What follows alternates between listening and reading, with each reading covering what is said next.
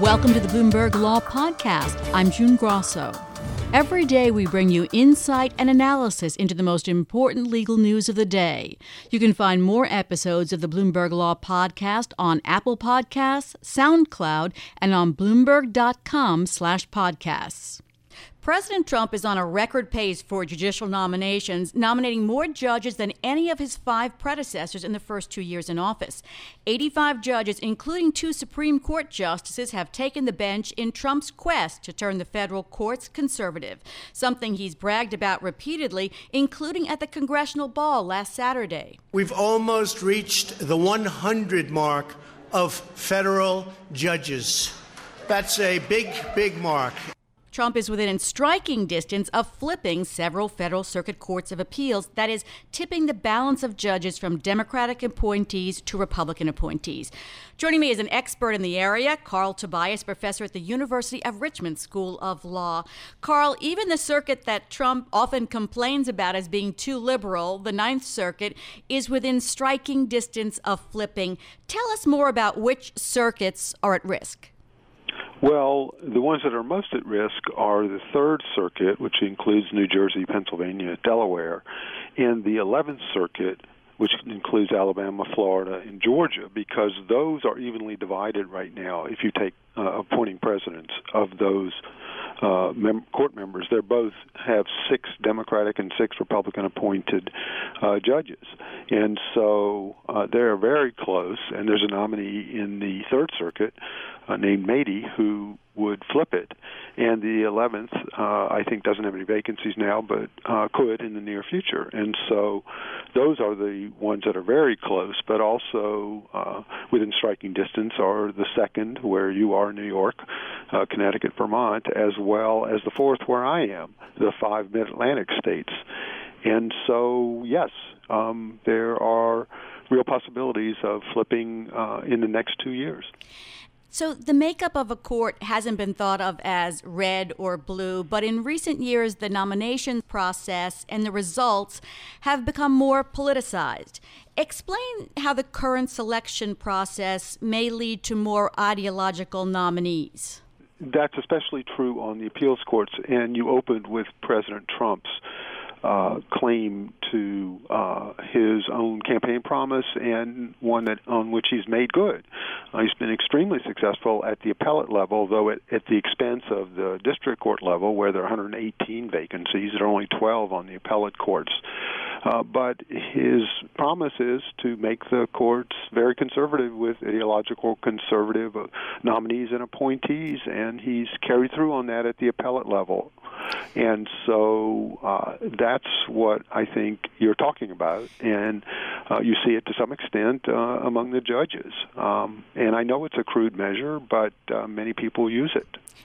Also, address what some people say, which is, judges follow the law, and so there's no difference between conservative and liberal judges. Well, that's true to some extent. In the vast majority of cases, they're 3-0 panel decisions when they sit in panels. But on the highly controversial cases, especially the culture war cases involving abortion or immigration or other hot-button issues, it often does make a difference what the judge's perspective is. And so that's where we see some differences, and that's what receives publicity, not the ordinary case, if you will. Now, research by Bloomberg Law shows that more of Trump's judicial picks have received not qualified ratings from the American Bar Association than those nominated by his 4 most recent predecessors in the first 2 years of their presidencies. Are the qualifications of these Trump nominees a concern? Well, and they also have cut out the ABA, and every president except Bush and Trump since Eisenhower have relied very heavily on the expert professional ratings that the ABA does. There are 6 nominees who were rated not qualified. 4 have been confirmed, 2 for the 8th Circuit and 2 for district courts. One withdrew and a second one may withdraw. Those numbers are concerning. And, of course, Obama didn't nominate anybody who received a not qualified rating. because he thought that it wasn't worth the trouble and it can be extremely controversial. And so the Republicans' complaint is that the ABA is a political organization, and so they attack the ABA for its ratings and disregard them, basically. Trump has also nominated more white federal judges than any other president since Ronald Reagan. More than 90% of his picks are white. Should the judiciary mirror the population more than it currently does? Well, I think more than Trump, for sure. And as you suggest, you have to go back to Ronald Reagan, which was the 1980s, when there were fewer well-qualified minority, female, and LGBTQ nominee possibilities because there were fewer of them in the profession. But that's just not true today. And so there are many qualified and conservative people who could serve. And so it's valuable to have different perspectives on the federal bench.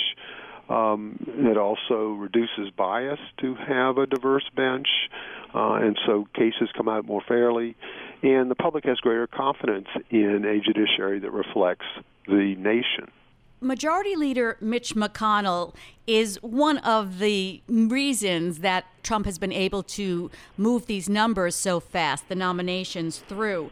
And he vows to keep up the pace. Do you see anything ahead in the coming year that may slow him down? Well, not very much, though the Democrats have gone on record just yesterday. Schumer, the minority leader, said that there would not be an end-of-the-year package, as is usual and customary. So that makes a difference because there are 30 people on the floor waiting a vote, and none of them will get a vote. They'll have to be renominated, go through the process again. But they are being jammed through and rubber-stamped often by the Senate Judiciary Committee. Many come out of committee with 11-10 party line votes and then win on the floor with something very small margin. And so that is a problem. It's not clear that they're getting the kind of rigorous attention that you would want from someone who's going to have life tenure sitting on the lower federal courts. And so that's a real problem. What's happened is the institutional structures like blue slips and other measures have not been followed. All right, we're going to have to leave it there, Carl. Carl Tobias, professor at the University of Richmond School of Law. Thanks for listening to the Bloomberg Law Podcast. You can subscribe and listen to the show on Apple Podcasts, SoundCloud, and on Bloomberg.com/podcast. I'm June Grosso. This is Bloomberg.